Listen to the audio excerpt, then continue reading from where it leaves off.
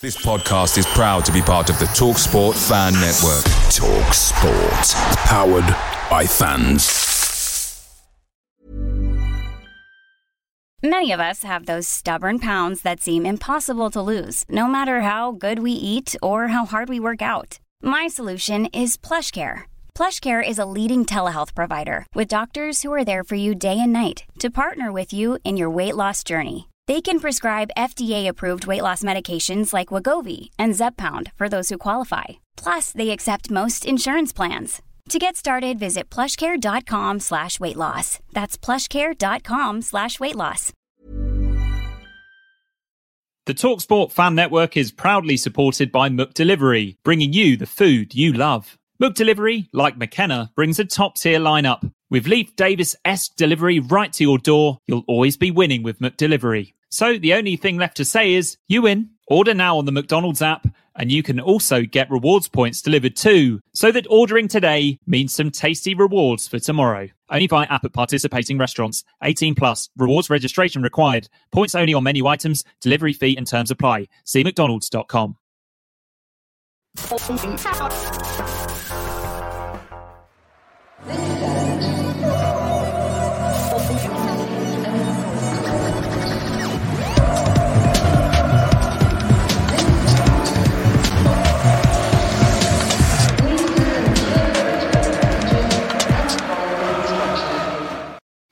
Hello and welcome to the Blue Monday podcast covering Ipswich Town since 2015. My name is Benjamin Bloom and you are watching or listening, well, hopefully both, definitely listening on both counts, to the flagship show available each and every Monday, sometimes a little bit before. So for sometimes entertaining, always informative hour or more or less, make your Monday, of football conversation I should say, make your Monday a Blue Monday. Craig, what's happening?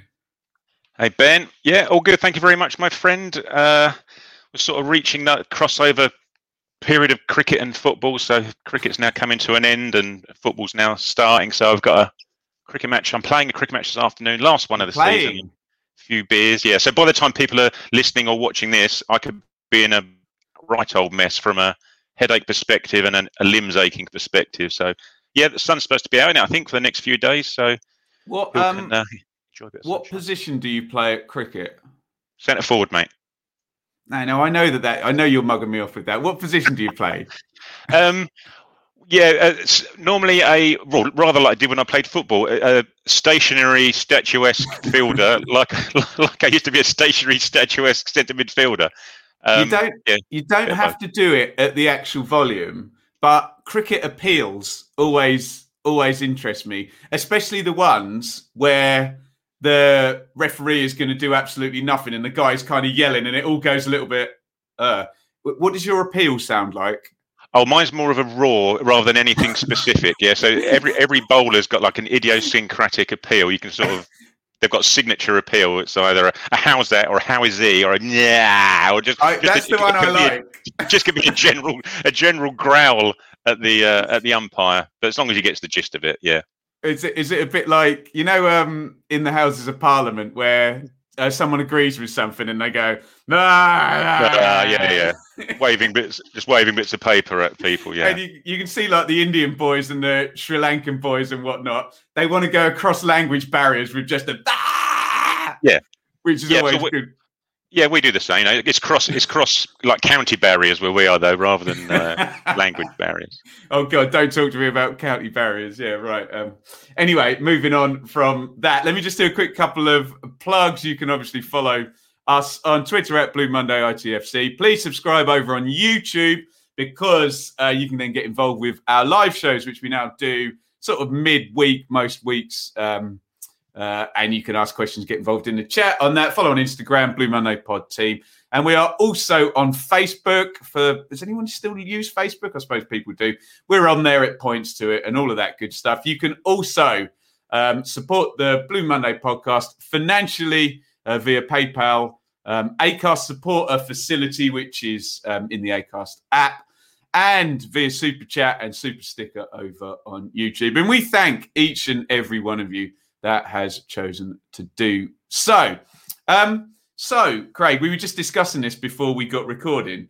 It feels a little bit like, in football terms, because of a squished season and sort of 2 seasons almost joined together, and a Euros, and the nature of the Ipswich Town close season, it feels like this really is the biggest pause for breath that we've had in quite a long while. So what I'd like to do, Craig, is just take you through the absolute insanity of the past 6 months and just get a general reflection, because things have happened so quickly and things have changed so quickly that it feels like quite a good time to do it. So pop yourself back to the 25th of February, where we're just a bunch of depressed fans whose football team hasn't won a big game for about 15 years, with an owner that wants out, a manager not doing very well, and a team struggling, possibly a tier lower than we should be.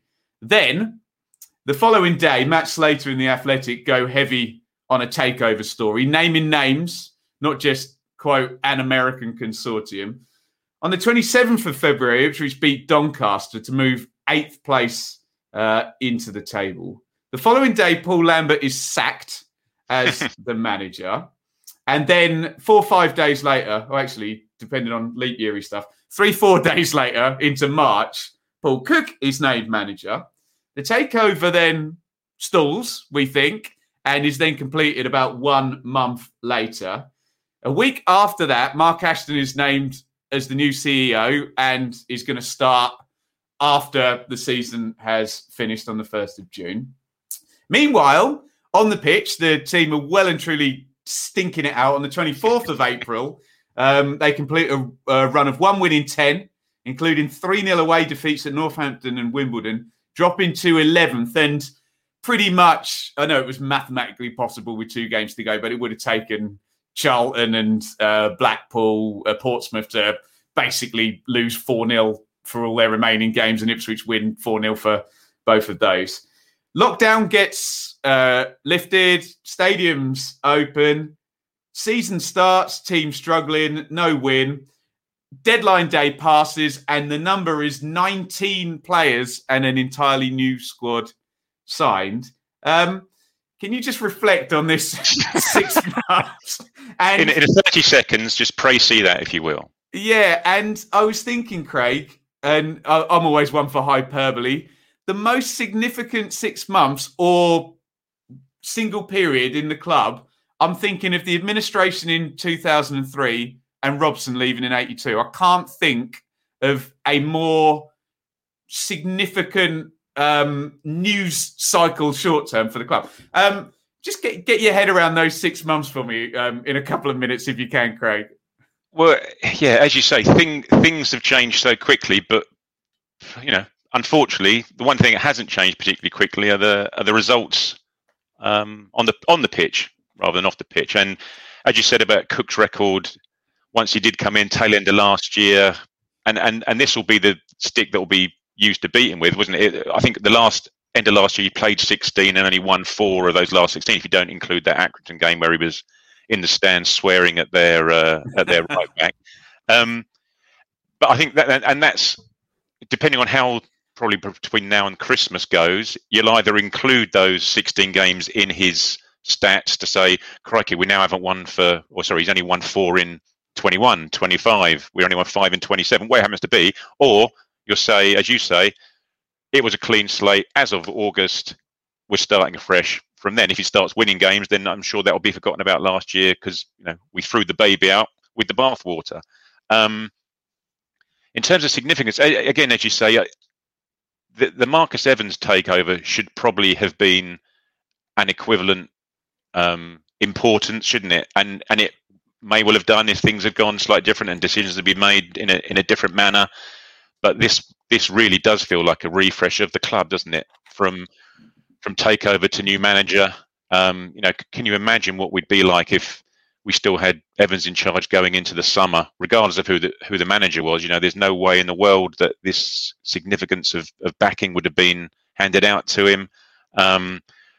There've been questions about whether Cook was their man, but even the timings of Cook taking over from Lamb, you wouldn't have thought, even if this was in the background and potentially happening, or even a 50-50, you'd be making a full-time permanent appointment of a manager, knowing that there's a possibility that new guys are going to be coming in, because it's the most important position in the club. And you would have thought, again, as you say, 19 players signed. That's a blank sheet of paper, isn't it, to a manager? It's not only a blank sheet of paper at our level, he's been given a blank checkbook as well. And even, half of the division above level blank checkbook in terms of being able to get in exactly who he wants, regardless of their wages, structure, and cost by the looks of it. So, yeah, it's been a crazy 6 months, and from our perspective, as a fan's perspective, it's been crazy. It's been, certainly during the close season window, we're never going to get anything like this again. Yeah, signings every 3 or 4 days, rumours every single day, numerous rumours during each day in terms of who's going to be joining. So let's just hope now that we don't get a transfer window like it, and that from now on in, once Mark Ashton has spoken about having a scouting team in place and a recruitment team in place, that things are now going to be looking more 1 window, 2 window, 3 windows ahead, rather than, Christ, we've got no players, let's build a squad from scratch. We'll be supplementing the ones that perhaps haven't worked out with ones that are taking us to a higher level again. So I think from my perspective, off the pitch, it's that structure that's now in place, isn't it? You've now got a CEO, a COO, who's doing all the paperwork for Mark Ashton. You've got Lee O'Neill still around, and just goes to show, and I appreciate people have got different views of Lee O'Neill, but he was put into a pretty unenviable position towards the tail end of the Marcus Evans era, in that he was wearing so many different hats. And you can see now, by virtue of how many people have been brought in to give us probably not a normal structure for a League One club. Let's be fair. It's probably a normal structure for a Championship size club, in terms of having directors of performances and head of sports science, and the people that work under them, to get a proper structure in place off field, if you like, to hopefully stand us in good stead if and when we do get up to the next level, fingers crossed. I think the thing that really blows my mind from what you've just said is when you said, different rumours every day, players coming in, and 2 at a time, and I forget who the 2, but was it Edmondson and Chaplin on the same day, and then you're getting all the way up to the deadline day and Morsey right at the end. And just cast your mind back to even Alan Judge coming, and that being or James Norwood, that being the one, that's our marquee signing. That is our transfer business for this window. We're going to take the top scorer from Tranmere and bring him in, or we're going to take Judge, who was one of the best players in the Championship before a 2-year injury haul 5 years ago. Do you know what I mean? And that was, we would try to get excited about that on the podcast, wouldn't we? And now all of a sudden, it's way more players than we expected, and of a higher caliber. I mean, take Connor Chaplin, who would have, if we'd made 5 signings, and I don't know, 3 of them were free transfers, 1 of them was from a lower division, and Connor Chaplin, the Championship Player of the Month for Barnsley in December 2019, would it have been? Yeah. We would have been our market. Yeah, and we would have been excited by that. So have you almost gotten used to it now? Yeah. It's a bit of apathy, I suppose, isn't it? It says, it's when's the next one coming? When's the next one coming? When's the next one coming? Sort of thing. And as you rightly say, there has, we haven't seen these guys play yet, and there has been pretty much an upward curve in terms of the quality of the players that have been brought in. It remains to be seen, and in terms of poor old Hladky, who's come from the division below, maybe we'll see if that one works out. But in the main, the signings, as you say, have been of a high quality. They've either been of very good players from League One rivals, Fraser, Burns, Evans, or they've been players who somehow, and I'm still to square this circle of how we've managed to persuade Chaplin to drop down a level, Morsey to drop down a level, Edmondson, to drop down a level from the Scottish Premier. No, I agree. Edmondson was decent for Derby, Craig. I think. Yeah. And also, I said before in one of the pods is that one of either the D3, D4, or not the top 20 guys on their pod, they said that Edmondson was a ridiculous signing for this level. Having seen him at Oldham and then at Derby and sporadically at Rangers, he's gone from playing Europa League away in Portugal somewhere last year to playing, well, not yet playing, but potentially playing League One for us. So they were very highly regarding that transfer, and fingers crossed he can become a carbon copy of Burgess, who looks like a very good signing from my perspective. But I say it's just those ones that we managed to persuade to drop down, and you've got to hope that there is now a gap, isn't there, between League One and Championship and League One and League Two, as we're seeing from the players that we have recruited from League Two to come up to play for us, and the players that we've let go who have managed to get into Championship clubs who aren't maybe getting as many minutes as they'd like at the moment. I think there is a bigger gap. So by virtue of that, if you're getting players who are playing constantly and consistently in the Championship to drop down to League One, we've only got to hope and expect that they can raise the level of the team as a whole. I'll try and square your circle. I've written down 5 things as to why those players would come.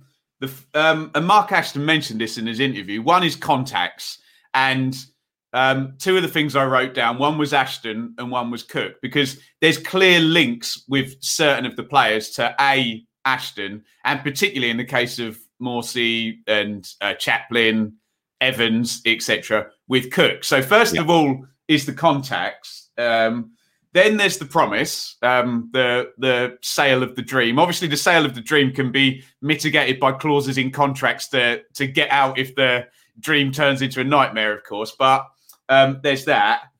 Then there's the cash. And there is a big argument. And us as Ipswich fans are going to have to field a lot of not very well put together accusations about FFP. And I've already got some stock answers built up. One of them is, can you tell me Ipswich's turnover for the 21-22 season, please, before you want to tell me we've busted 60%? Oh, you can't, because it's not going to be reported until 2023. So that's normally a good one to shut it down. But, Craig, there's an argument that spend the money in League One, because the sanctions are not as harsh as they are in League One than they are in the Championship, where transfer fees and the £13 million loss or whatever. Yeah. And then there's the general state of economic play in the Championship, which we always know is, of all the divisions, the one that's most on a knife edge. On the knife edge, exactly, because of its proximity to the Premier League, the parachute payments and the gambles people take. And for once, we always talk about us being in the wrong place at the wrong time.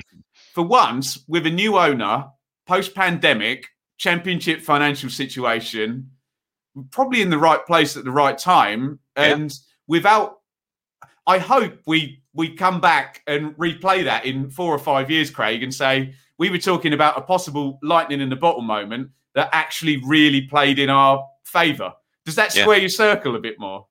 Yeah, very possibly does. As you say, in terms, at the end of the day, these guys, regardless of what you sell them, they're not going to be coming to Ipswich for a ridiculously high drop in wages, are they? We're going to have to be paying them something along similar lines to what they're currently getting paid, because at the end of the day, it's their job.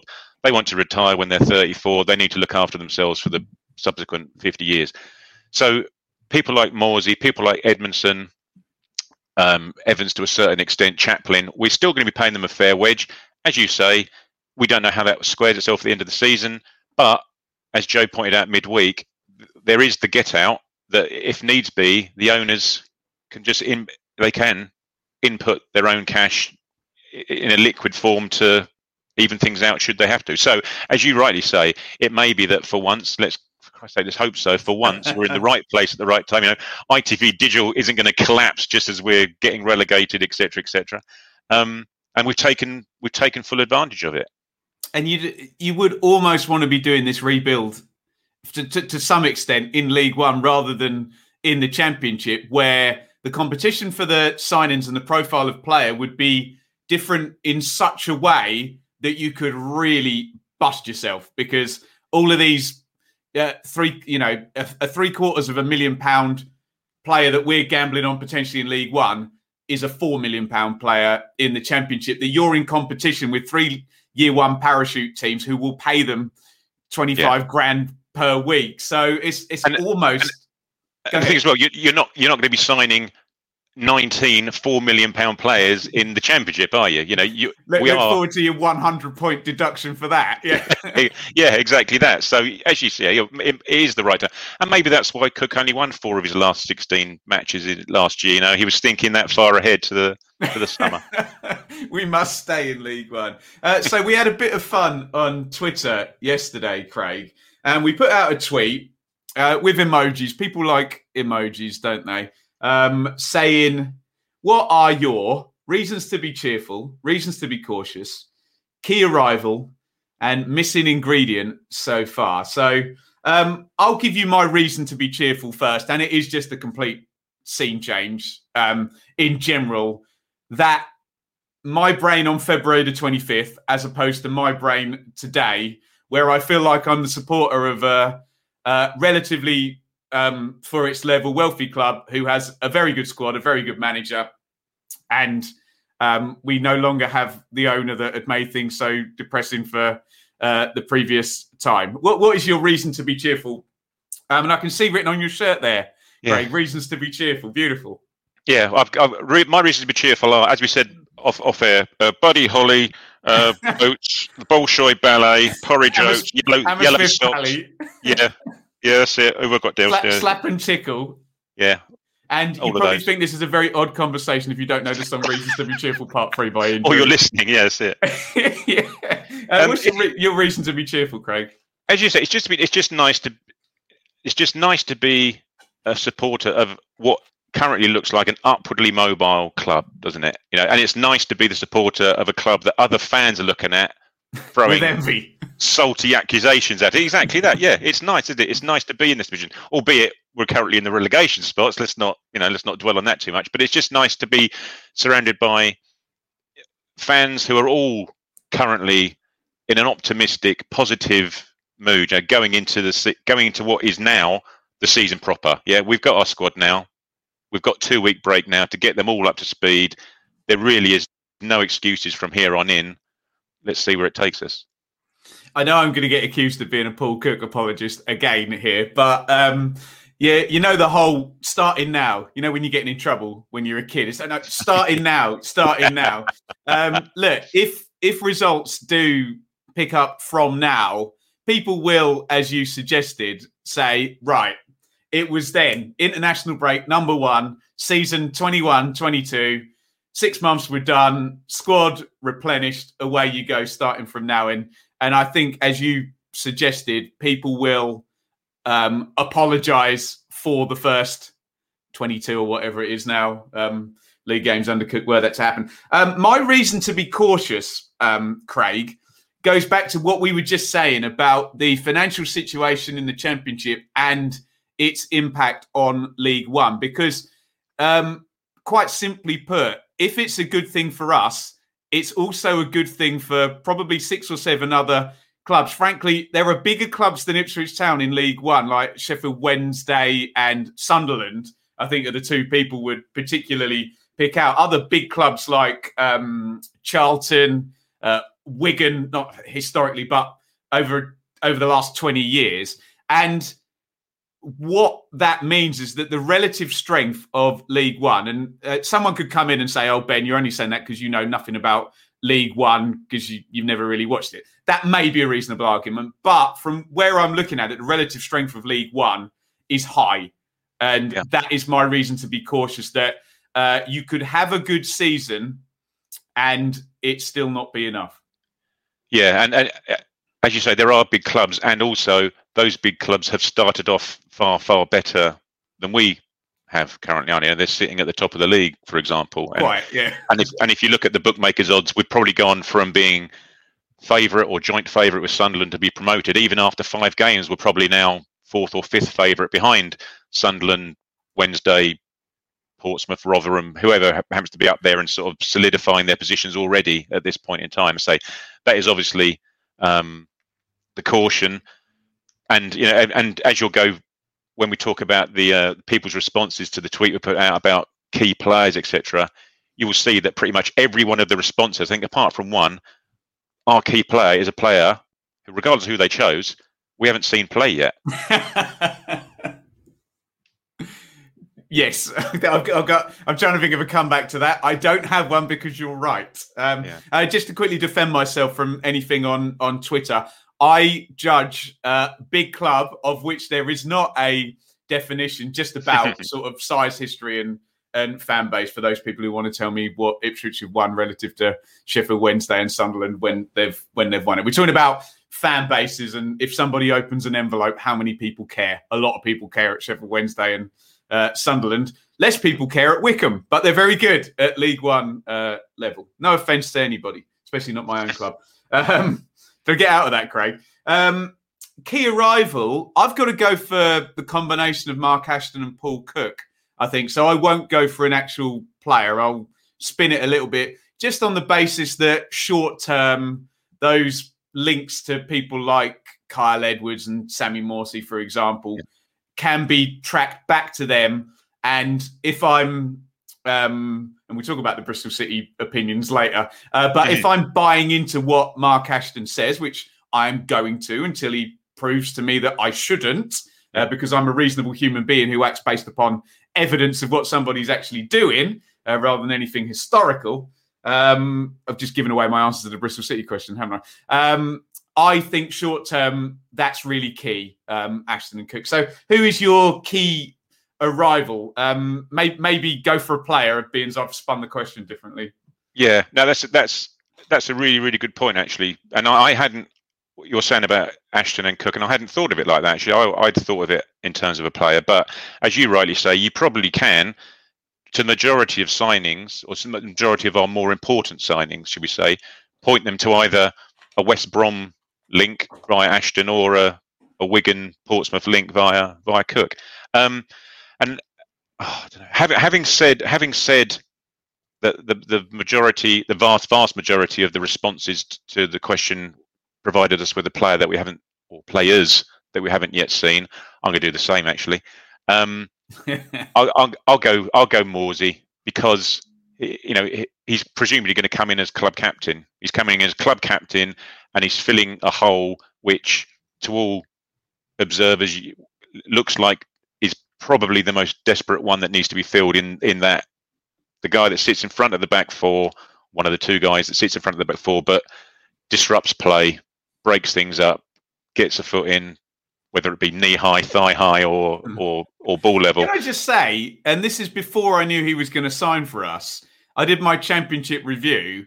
The red card he got for Borough was a bit of a stiff one, I have to say. I didn't see excessive force on that one, but what are you going to do? Sorry, continue, Craig. No, you're actually right. And both managers, Warnock and Mowbray, both come out afterward and said it's not a red, but you could tell they both pretty much said it's not a red, but it's not going to get overturned either. No. Unfortunately, because in terms of key appointments, key players, I'd go Morsey, having not seen him play yet, but knowing what type of player he is and seeing the deficiency in that midfield. Who he replaces remains to be seen. It'd be a shame if it's Harper, because I say I've been impressed by Harper, given his age and his number of games he's played, etc. I think he's started pretty well, although he's faded out of games in the second half, and he's not alone in that respect. But I think just for the time being, once Morsey's fit, it'll probably be Evans and Morsey that will just give Cook that however many hundreds of appearances in Championship and League One experience, just to get us up and running, I think. Absolutely.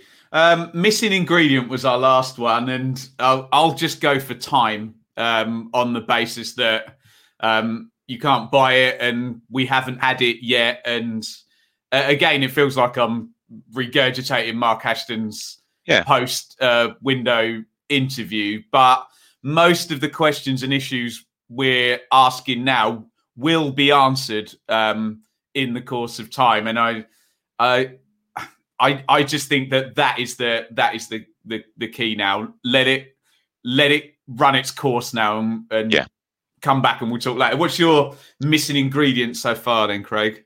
Yeah, no, 100%. Well, it's sort of linked to that, isn't it? And it's a word that we've heard 1,000 times so far, is just gel, isn't it? Get this team to gel. But but as you say, and that was I thought that was a really good interview. Let's not blow too much smoke up the guy's backside. But, Ashton hasn't put a foot wrong yet, has he, in terms of everything he's done? And we'll come across the questions later on. But I think let's see what the results are like in the next half a dozen matches. But after each one, if it hasn't gone well, everyone just take time to go back to that Mark Ashton interview and spend 5 minutes, 6 minutes just listening to him. And as he says, it's patience now. It's time. We've got the squad in place. Let's see what the coaching staff and the manager can do with them. Yes, they haven't started off well. Yes, other clubs have signed, a fair few players themselves and seem to have got off to a better start than we have. But, we can only go with what we've got. Let's just give the guys a bit of time and have a grumble if you must, and, ping us after a match and have a moan and groan midweek and hey, that's why we're here. Sunday. Yeah, exactly. Let's keep it away from the pitch and the stadium and the atmosphere. Absolutely. There you go. So that was our Twitter sort of fun debate yesterday. Go and check that out at Blue Monday ITFC. Thank you to all of the people that did reply. I know Craig and I have read all of them.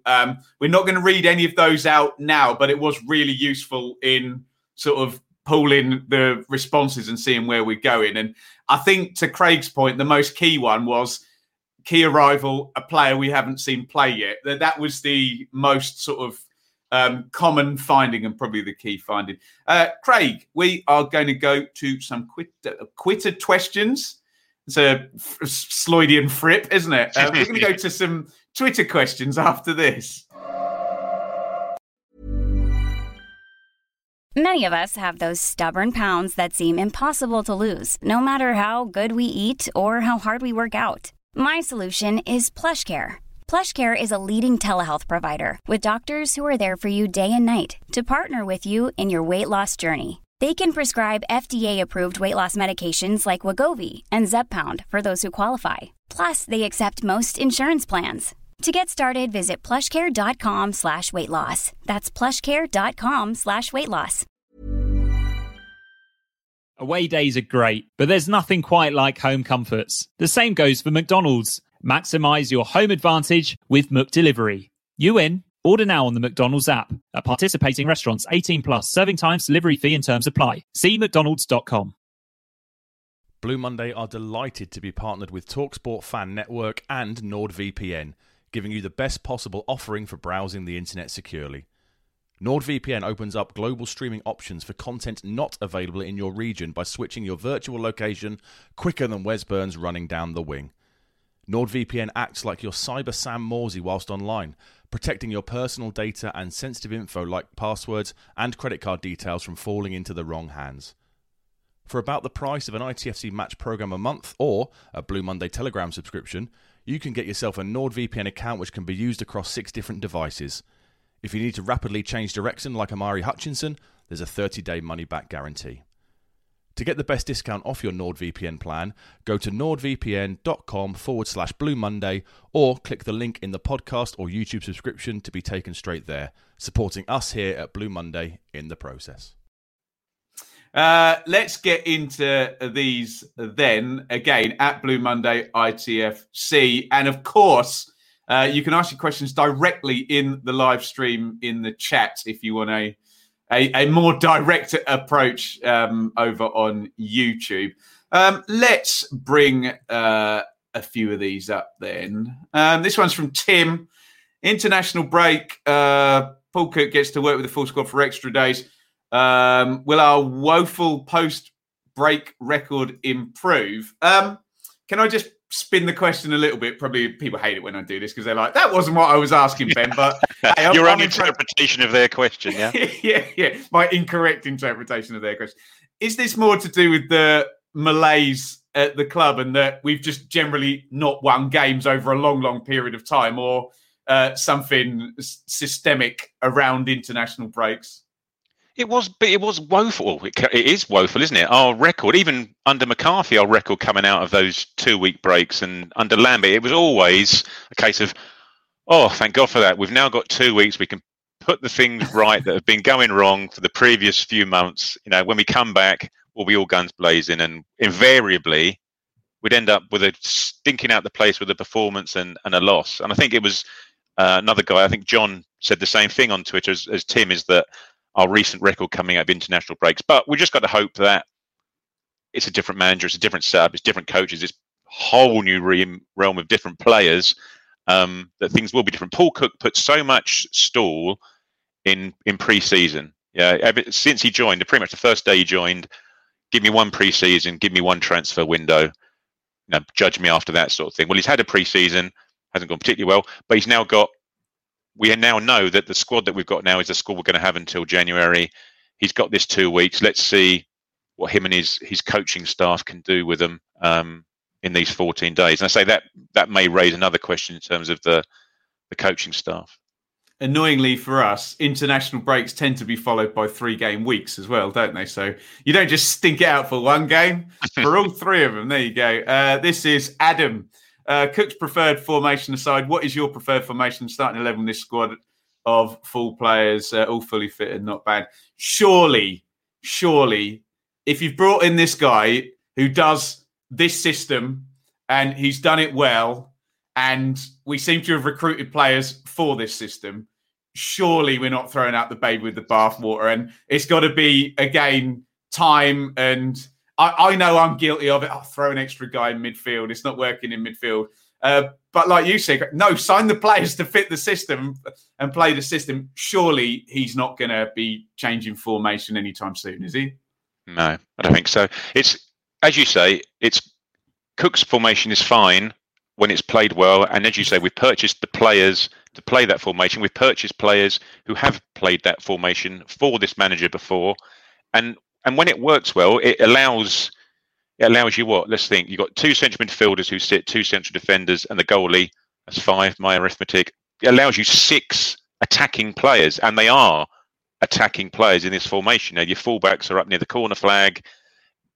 And I don't think there's many other formations that will allow you that many attacking players on the pitch and allow them the full reign to attack as well. It just needs, it just needs those 2 central midfielders to do their job properly. I think that's where we've been falling down, taking away set pieces and long throw goals that we've conceded. Those 2 central midfielders are key to this formation. And now we've got the captain of Cook's previous teams who's played that position. You've got to hope that solidifies that central core, which allows the others to go. I suppose you could argue that we could play 3 at the back. We've got 3 decent central defenders there, at least, that would allow 3 at the back and 1 in front maybe to sit, which again allows you 6 attacking players on the pitch. But yeah, as you say, Cook's wedded to this formation. The players he's brought in are wedded to the formation, so there's no reason to change it, I don't think. Totally agree with that. And I strongly believe there's no such thing as an attacking or defensive formation. You can have an attacking philosophy or a defensive philosophy within a formation or a team shape. But yeah, if you've got a manager who, and I always use Neil Warnock as the example because he changes formation all the time and sticks a centre back in midfield or whatever. The philosophy is exactly the same, whatever formation he's playing. 3 at the back, 4-3-3, 4-2-3-1, whatever. That's the way it rolls. FPL Tractor. This looks a very good squad for League One, but are we overestimating the players like we've done in recent seasons? Economists call it optimism bias. Well, first of all, I go into every conversation with a football fan assuming optimism bias is going to be within every single thing they say. So probably, but look, I would push back against that. I think we have overestimated players before, but in terms of the caliber, no, we're not here, surely, are we? No. We spoke about it before, didn't we? But as FPL Tractor says, optimism bias is what economists call it. Football fans probably call it blind faith, don't they? Football fans don't know they're doing it in the main, Craig. No. But as you say, we shouldn't be overestimating Championship players who are dropping down to League One. We should be expecting Championship players who've performed at Championship level to be able to more than perform at League One level. And again, as you say, maybe we did in the past overestimate players. Did we overestimate Bishop, Dozzell, Downs? I appreciate Downs and Dozzell have gone playing at a high level, but as a collective, as a group, there was little concrete evidence to suggest that they could do it on a consistent basis. They'd had seasons in League One and hadn't performed on a consistent basis. So maybe we have been guilty of it in the past, but as you say, I would suggest that we've got to expect that guys dropping down a level can more than perform at the level we're at. I don't have this question up on the screen. My apologies to Samuel Haynes. Can we have a rundown of our departed players? Just thought it would be worth going in on that. Tyrese tearing it up at Swindon, Dozzell being hauled off in the first half at QPR. Can I just speak about Dozzell and Downs quickly, Craig, with my Championship hat on? So, look, obviously the headline thing is going to be Andre Dozzell on Sky for QPR, who are very good at the moment, getting substituted after half an hour. I'm not being an apologist again. He was blatantly in the wrong place at the wrong time, poor fella. Then, and I said poor fella on Twitter, and a lot of people came, "Oh no, not poor fella. He's a fraud." Blah blah. All this stuff you get on Twitter, but that was very much a QPR team with some players out, trying a completely new central midfield, stinking it out for 40 minutes, and he was the fall guy. Look, they've got Johansson and Bull. The worrying thing is, Craig, that they played Barbe, who's a left centre-back, in midfield in the last game. So it may take a bit of time. Downs is an interesting one, though, because Russ Martin, Mr. Ultra Possession, is at Swansea now. They've got Grimes, who's very good, who we think has a year left on the contract, who we thought might leave with the rest of the... wasn't it? Rats off the sinking ship at Swansea. Although, to be fair, the Swansea fans are very keen to point out to me that lots of players have gone in. So they've still got Grimes and Fulton there. So it may be a while for both Dozzell and Downs. Have you got any insight on the guys who've gone lower down? I've seen Hawkins' name pop up with a goal for Mansfield once or twice. I think Sears has scored for Colchester, hasn't he? And Simpson and Darber, I suppose, are the big ones to look out for. Yeah, exactly. And what they've been doing since they both joined Simpson and Darber, so since they joined Swindon and Salford respectively, is they've both played, every game and played 90 minutes of every game, as far as I can see.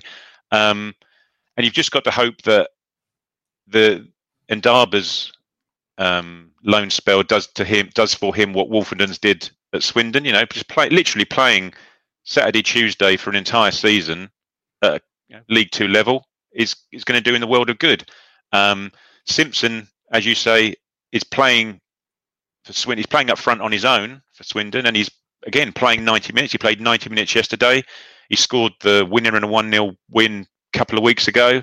And from what we've seen of him, he's obviously very raw, strong, ox-like striker. It'd just be interesting to see if, fingers crossed again, we do go up to Championship.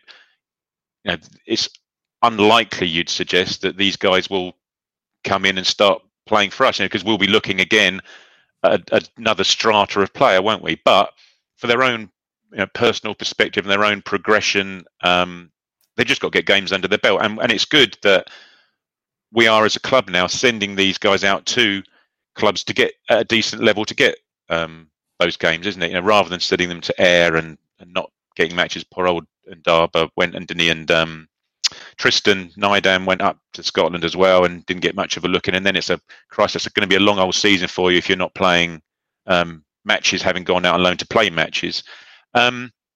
Just a quick one on Dozzell. It wasn't really much of a sly on him, was it? It was pretty much an admittance that Warburton had got it wrong from the start. And he was just looking he took two players off. It wasn't just Dozzell that he took one of the wing backs off, didn't he, as well? Yeah, just changed that. Just, as you say, wrong place at the wrong time, I think. And just a quick one on Cole U and Sears. I've spoken to a couple of Cole U fans actually in the last week. One of the granddads at my boys' football team, we were watching the match, and just happened to hear him talking about Coley. I said, "Oh, how are the old Ipswich players doing?" He said, "Slowly, mate. They're slow." That's all he would tell us. He wasn't a huge fan of Sears. He said he just runs around and doesn't get on the end of much. Chambers, he said, started okay. To be fair, he said Chambers. I said, well, he will do. He'll just stroll through matches. He'll do what he does, and you won't really notice he's there. Skews, he said, slows stuff down when he plays.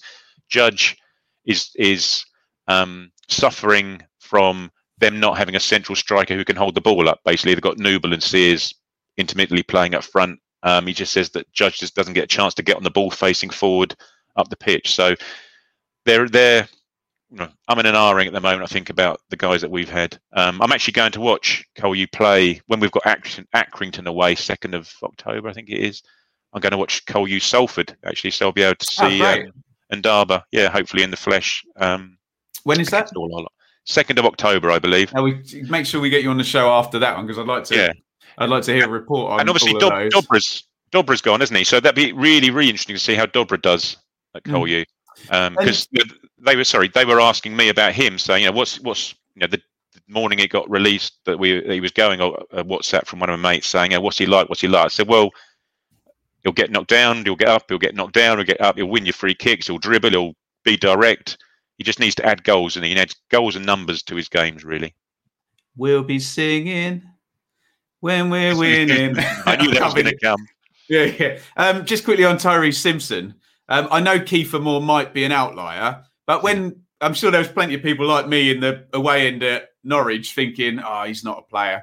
And then a few years later, he's obviously very good at learning. Goes down to Rotherham, comes back up, Barnsley, Bish Bash Bosh, Cardiff, Euros. And to all intents and purposes, all the Cardiff fans are telling me, our window's been good because we didn't sell Kiefer Moore to Wolves in the Premier League for £7 million or whatever. So you never know with a young player going out on loan. Right.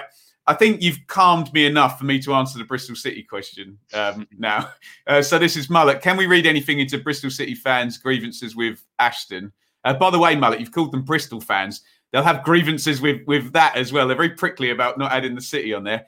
Given his actions so far and the fact they had a Lansdowne, not a consortium, running things, I'm sceptical their ire is entirely fair. So, look, this has been doing my head in, Craig, because obviously I'm in the unenviable position of being an Ipswich fan, but covering the Championship. So I speak to lots of Bristol City fans who seem to want to line up and tell me how terrible and how awful Mark Ashton is, like I'm the one that's hired him and I should be ashamed of myself and I'm going to hell in a handbasket with my football club. To which I've had various responses. First of all, any of them that personally insult him or whatever snake nonsense, can't be bothered. Ignore those ones. That's not on. There are some that want to present an argument. And there are some that put very strange arguments, blaming him for players getting injured, blaming him for not signing Chris Hughton and then signing Dean Holden, despite the fact Chris Hughton's currently bottom of the Championship with Forest. And there are those that just seem very angry and very bitter. And I'm not. This is not all Bristol City fans, by the way. I'm not saying that at all. And it does come across he is somewhat of a lightning rod.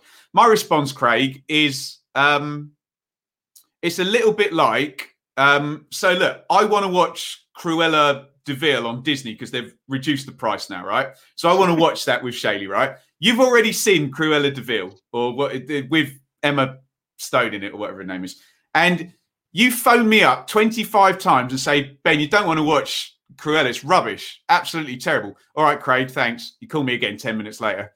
It's really, really bad. I'm like, Craig, I'm not learning anything new from what you're saying. Can I just watch the movie first? Yeah. See whether it's good or bad. Let me judge, and then we'll have a conversation. I'm starting to say to Bristol City fans, I hear you. You think he's awful. We get it. Yeah, okay, fine. But you're not letting me watch the movie to have my own judgment on it. So I do think some of the ire is ridiculous. And we're not saying all Bristol City fans are personally insulting. Some of them are. and it's not good. But can we just let it play out? Now it's almost like you're dating my ex and me telling you shouldn't date why do I care? That's exactly what it's like. And I wrote that down when Mullet, I think Olimar as well, were just having a little conversation about it. It's quite a good thread about it. It's like a jilted lover, isn't it? He's left them for us, and now they are desperate, so desperate for him to fail. And it's pretty much every tweet the club puts out with either an Ashton quote or an Ashton interview, they're replying to it, and they're on TWTD, coming on to another fans forum just to say, "Oh, here's my 2 penneth on Mark Ashton." Well, we don't care. We simply don't care. He's won, and as you say, I don't know the reasons behind it. We don't get that involved with other clubs' administration level decisions. But you won CEO of the Year, and that you did that really good interview, didn't you? Was it Gregor? Gregor McGregor, Gregor McGregor. Is he Scottish by any chance? But he's not.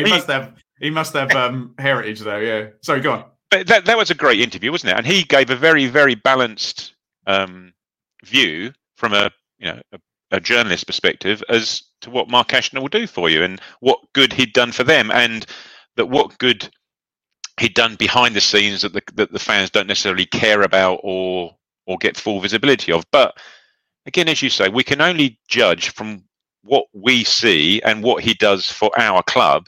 And it has been, from what I can tell, 100% positive in terms of the signings, in terms of the amount of work that must go on behind the scenes to get these deals over the line. I don't think you can really, even begin to imagine. And fair dues to the chap he brought in. Is it Luke Warehan? I think he brought in to do like the paperwork and the administration side of things behind the scenes. These guys must have been working their backsides off for the past month. Imagine moving house 19 times in 4 months or whatever.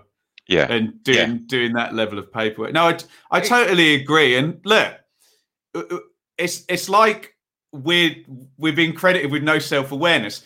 If we're sat here at the end of the season, Ipswich have finished 16th or whatever, we'll say it's not been a good season and it's not been successful. But that won't be by virtue of Mark Ashton, though, will it? It won't be Mark Ashton's fault that we are there. He's come in and he's got a feel for the place. He says, "Yeah, I've come in the stadium. It looks bedraggled. It looks dated. I'm going to do something about it. Just give me time. Let's get the window over and done with first. Then we'll move on to other stuff." He's come in and said, "There's no recruitment department here. It needs to be objective, it needs to be subjective, it needs to be data driven, etc." Again, give me until Christmas and I'll see what I can do in terms of that. The fan engagement, I appreciate maybe coming out the Cole U friendly and going across the crowd and clapping everyone, things like that might be a bit too much, but we've been starved of this engagement with anyone at a level at our club, and now we've got it. And it's quite interesting actually, is that the owners and the American guys, they've been quiet, haven't they? You haven't heard a whisper from them since football started. Yeah, since like the transfer window and now the football started, you don't hear from them. Whereas before, when it was, here's us, this is what we're like, welcome guys, we can see what we can do. Fantastic. And they've now taken a back step. Mark Ashton's come to the fore and good. He's saying everything we want to hear. He's now the focal point of the club, and we've got nothing bad to say about the guy currently. And I don't really understand at what point we will have bad things to say. They were all, what the Bristol fans saying that he had too much of a say in recruitment, or he had, as you say, poor appointment with the manager. Well, let's see what happens when we come to that. Appoints his mates, bad injury record, lots and lots of stuff. But and again, look, Bristol City's an excellent club, and up until a couple of seasons ago, I would be citing Brentford as the best recruiters in the Championship. That's pretty unarguable, isn't it? And then Bristol City fans would be very pleased to hear me say, "Oh, and by the way, Bristol City are not far behind for buying and selling." And what I do sense, Craig, is something that we can relate to very much is this frustration of being in the Championship without parachute payments and not quite having that lightning in a bottle that Sheffield United did with Chris Wilder without them or whatever, where you have this innovative tactical thing or whatever, and not quite reaching and reaching. And you're like, no, we're hitting the glass ceiling here. We're sixth under McCarthy, and I don't know how we're going to get in. 3 more teams come down with the year one parachute payment every year. And I think perhaps there's a little bit of that frustration that we had that they've got, because they were climbing. And just last season, it just dropped off, and they had a bad managerial hire. And all of a sudden, they didn't have a Lloyd Kelly or an Adam Webster or a Bobby Reid or a Josh. I mean, listen to the players I'm reeling off and the money they've made from certainly Josh Brownhill, Aidan Flynn. It's a bad season they had last season, and they're trying to. There you go. I've said enough. And look, we respect Bristol City as a good football club, one that certainly up until last season, all Ipswich fans were looking at, especially if they visited the stadium and saying, "Oh, we'd like a bit of that. This looks like what we should be trying to do." So this is not a disrespect towards Bristol. Anyway, I've said enough. You can see I'm particularly vexatious about this subject, Craig, having been, like you said, approached about it way too many times. And it feels like I'm refusing to talk about it now when I'm talking to Bristol City fans. But it is, I've heard you talk to me in a year's time now. I get it. Move on.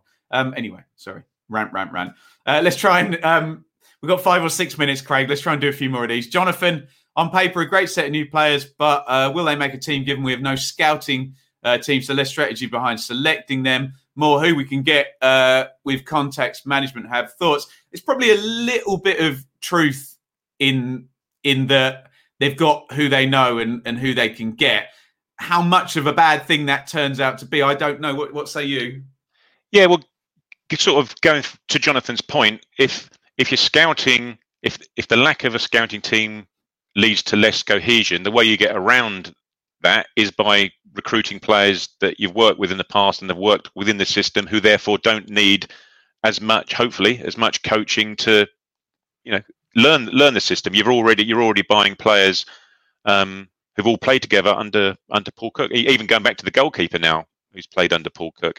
And as you said, when you referred to Ashton's interview post window, it's now patience, isn't it? And the time that is needed, and it's tricky for fans, and it remains to be seen how patient owners are, because we don't know. We spoke about this before on one of the pods. It may end up that the fans are more patient than the owners are. But reversing that, Christ almighty, there can't be a manager in English football, and you can probably back me up here in terms of the Championship.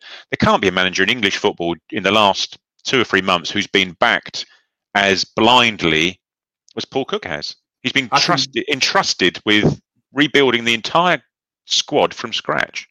I can think of Nuno at Wolves in 2017, but that was George Mendes doing all of that. And do you remember Gary Rowett at Stoke in 2018? They spent a ton of money and then fired him in about December. So I'm struggling to think. What will be interesting, actually, Ben? Sorry, just what will be interesting is as and when Cook does leave for whatever reason, it'll be interesting to see if we're in a position like Swansea were, with Gary Monk, etc. It's having a structure and a system in place from a club's perspective that you're then feeding managers into, that you have a fair idea will work. You're not having to rebuild every 2 years from scratch and then waiting to see how it then progresses. It'd be nice to get to a point whereby the structure's in place, you're feeding in a manager or a coach who's going to work with it and hopefully take you forward.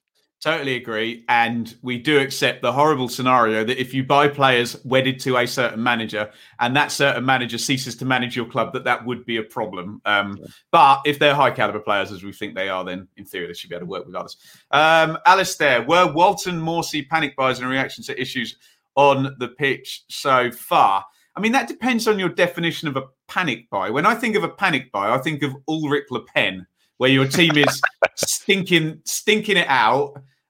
You probably don't need the player, but you just want to sign someone. So the goalkeeper's not doing very well, so they've brought in another goalkeeper. That sounds sensible rather than panic. And Morsey, I think, is one that they probably wanted to get, and maybe it went later and later and later. And in the end, Warnock, who's done a bit of a gamble actually at Middlesbrough by letting people like Saville and Morsey go out so he can, actually retool and have a pop at age 72, 73, with not many years of management presumably left to go. So it depends on the definition of panic buy, doesn't it? I would suggest not. What do you think, Craig? Yeah, and as I think Steve Clark said in response to Alistair's message, is that the panic buys were the useless loan signings that Paul Lambert made back in January, or the last 2 Januaries, really. They're panic buys. When you get to January, you think, Christ, it's all falling down. I've got no money. Let's just get bodies in. We need bodies just to hope that we'll just chuck stuff in the air. Name? I can't even remember the name of the Preston midfielder who got red carded. Yes. Start with an H, didn't it? I've got no idea.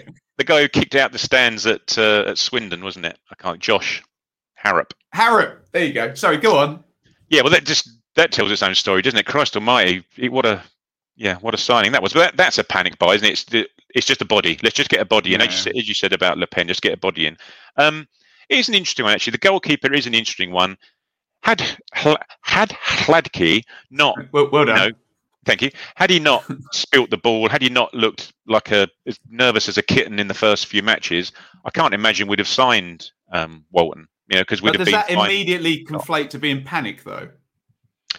A little bit, I guess. It's let's Dave's not here, but it's probably a little bit of both, isn't it? I love that. In terms that it's me. I think Rich and I and Joe and I spoke midweek. You don't want to be going into now, getting to January, with that suspicion in the back of your head that maybe this guy in goal, pretty pivotal position, can't disagree about that, isn't quite up to it. Let's get in. If the opportunity's there to sign a guy that's already played for me 80 times in League One and the Championship and has played 40 games in the Championship 2 years ago, let's just get him in. Yeah, let's get him in. Let's worry about how the knock-on effect. Andy Marshall and Paul Gerrard, yeah? You try, it's not working. Who's this experienced guy? I used to have at Oldham 10 years ago or whatever. Get him in. Do you know what I mean? Yeah, exactly. But and as you say, Morsey, we heard about Morsey in May, June time that they're going to really try and get this guy. And we were putting 2 and 2 together as soon as Cook came and looking at old players and thinking we've got no hope of getting Morsey. He went out in the administration. He's in the first team for Middlesbrough all the time. So anyway, sorry to cut you off. We're coming up an hour. I want to might have to give a 5-second answer to a couple of these questions. Alex, if we agree Morsey is key to balancing the team and protecting the defence, what's the plan for coping when he's injured or suspended? Hopefully he doesn't become that vital, but we will get suspensions with Mr. Morsey. Yeah, we'll just have to muddle by, won't we? Like we have done, and hopefully by the time that he's in the team and bedded in the team and is subsequently getting suspended, the functioning team is functioning better than it is currently. And you'll probably go back to Carroll might be. Christ, we haven't even mentioned Carroll, who's stop it, yeah, Championship player, and he'll be up to speed fully and slot in if needed. Josh Harrop is not the only player I forget that has been signed by Ipswich, and there's plenty at the moment. I'm like, oh yeah, he came as well. That's the interesting thing, isn't it? Is that as a whole, as a collective, as a fan base, we've all got to get to know these, not just their names, but what they're like as players, what they're like as people, how they perform under certain situations. We're all learning together. We are. James, will we get out of this division? Not asking for certainty, just the percentage. So I'm somewhere between 65 and 75 on that, Craig. Where are you? Are you really? Yeah. Beginning of the season, I'd have been 80-90% sure that we were going to finish top 2. Now, seeing the way other teams have started and seeing what a head start we've given them, 50-50 probably. I'd say I would hope that we'll now get into the playoffs. Whereas before, I would hope that we would be finishing top 2. I'm now hoping that we should be getting into the playoffs. So I say 50-50. If you look at the bookmakers, they're probably putting us 20-30%, I'd have thought. It's all traffic, isn't it? Exactly. Traffic in the way. Yeah, there we go. Chris, last one. Keeping the squad happy will be a real issue. There'll be players who came here guaranteed a match every week. Hopefully they weren't. who now aren't going to get there. Do you know of other teams in the Championship or League One in recent years who had the same problem? How did they cope? Pass on the other teams, but the only way you cope with a big squad is winning, isn't it, surely? Yeah.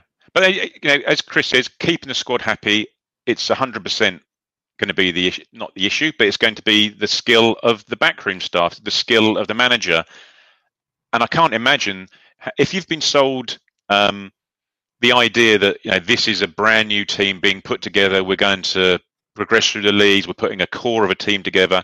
If you're joining, whether you're joining in May, June, like Wes Burns did, or whether you're joining 31st of August, like Morsey did, you've got to come in expecting there to be competition. You're not coming into a team that's looking to win promotion, thinking that we're having 11 first-team players. Joe did a bit on recently for one of the bet sites. I can't think what it was. We retweeted it recently, but he said we've brought in 19 first-team players. They've all got an argument for being a first-team player. And the ones who've been brought in subsequently come in knowing that so-and-so's potentially fighting for them in their place. But these are professional footballers, and they're professional footballers looking to win promotion. They're not going to be expecting to be the only gig in town. They're very confident, very competitive people, these sportsman types. Yeah. They assume that it will be them getting the shirt. And in some ways, us mere mortals struggle to relate to the mentality of an elite sportsman, don't we? Yeah. And as you say, if they're winning, your argument for being in the team ahead of the guy who's in the team that's winning sort of diminishes somewhat, doesn't it? Yes, it does, yeah. The argument's going to be if the team are losing and the same team's getting picked every week, Lee Evans, is that, and you're not coming into the team, that's when you're going to have prickly players around. But if you play well, you keep the shirt. There you go. We'll be in trouble, Craig. We've gone over the hour. My apologies to those people who open a podcast, and if it's over an hour, they're like, can't be asked with that. Too long. But if you like Joe Rogan and 4-hour podcasts or things of that nature, you'll probably enjoy this one. Quick couple of plugs. Again, that is the wrong button I've just pressed. You'll only see that if you watch on YouTube, so I don't know why I mentioned it. You can follow us on Twitter at Blue Monday ITFC. Subscribe over on YouTube. We should I don't know whether we'll get a live Q&A out this midweek. It might be next midweek, although that's a 3-game week, isn't it? I'm not sure. We'll figure that out. But do subscribe on YouTube for when that show inevitably does happen, Instagram. And those supporter features, again, we've got PayPal where you can do a regular donation there. Acast supporter, YouTube super chat. We're not asking a lot, just if you can... if you've enjoyed our content over the last 6 or 7 years, it just helps. We have to pay for the StreamYard thing to do this and various other administrative things. We're not looking to get rich. We just like it to cost us less than it does at the moment. So there we go. If you feel like you can help out with that, that would be great. Any last words from you, Craig? Just one. Patience. Need a little patience. Let's take that. Where can people find you on Twitter, Craig? I'm at Fims75. At Fims75. You can find me at Benjamin Bloom. But more importantly, follow all the podcast stuff. And we will return with the pre-match show. And then we're back into the grind again, Saturday, Tuesday. Thank you, everybody, for watching, listening. Say goodbye, Craig. See ya. And it's a see ya from me.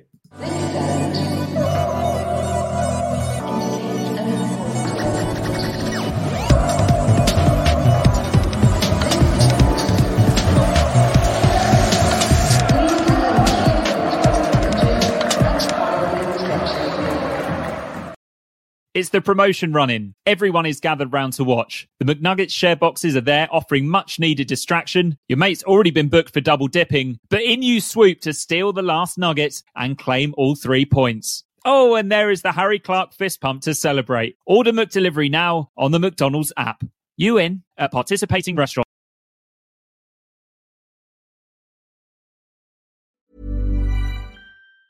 Hi, I'm Daniel, founder of Pretty Litter. Did you know cats tend to hide symptoms of sickness and pain? I learned this the hard way after losing my cat, Gingy. So I created Pretty Litter, a health monitoring litter that helps detect early signs of illness by changing colors, saving you money and potentially your cat's life. Pretty Litter is veterinarian developed, and it's the easiest way to keep tabs on your fur baby's health right at home. Go to prettylitter.com and use code ACAST for 20% off your first order and a free cat toy. Terms and conditions apply. See site for details. This podcast is proud to be part of the TalkSport Fan Network. TalkSport. Powered by fans.